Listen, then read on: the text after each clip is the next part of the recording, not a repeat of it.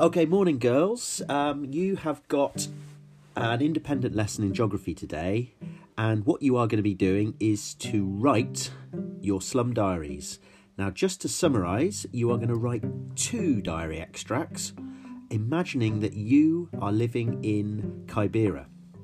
You're going to write 1 extract that is a positive extract about all the good things about living there, and you're going to write 1 that is a negative extract about all of the challenges that you might face.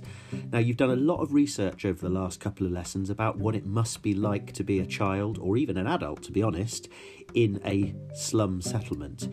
So you now have to really think about what you've learnt, empathise with what it must be like to be one of the kids of Kibera, and then get writing. So, in order to help you do this, there are some instructions on this task that give you everything you need to know and some helpful hints. And the helpful hints are question prompts that will help you plan what you're going to do. You don't have to answer all of the questions or cover all of the issues, but they're there as a help. So just remember, girls, the secret of success for a task like this is 3 simple words: think, plan, do. Now, I'm going to add an extra half an hour onto this task as a bit of a homework.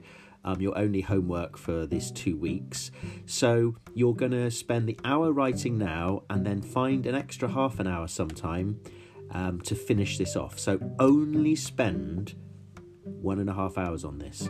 You can either write it in beautiful handwriting in your books.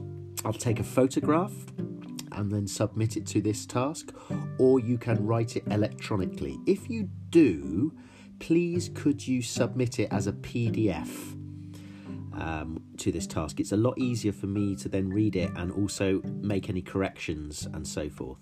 So girls, I'm really looking forward to reading some of these diaries.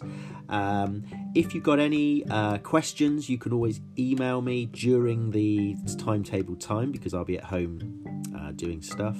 But good luck, and I look forward to reading them. And remember, girls, the secret of success is think, plan, do, in that order. Bye-bye.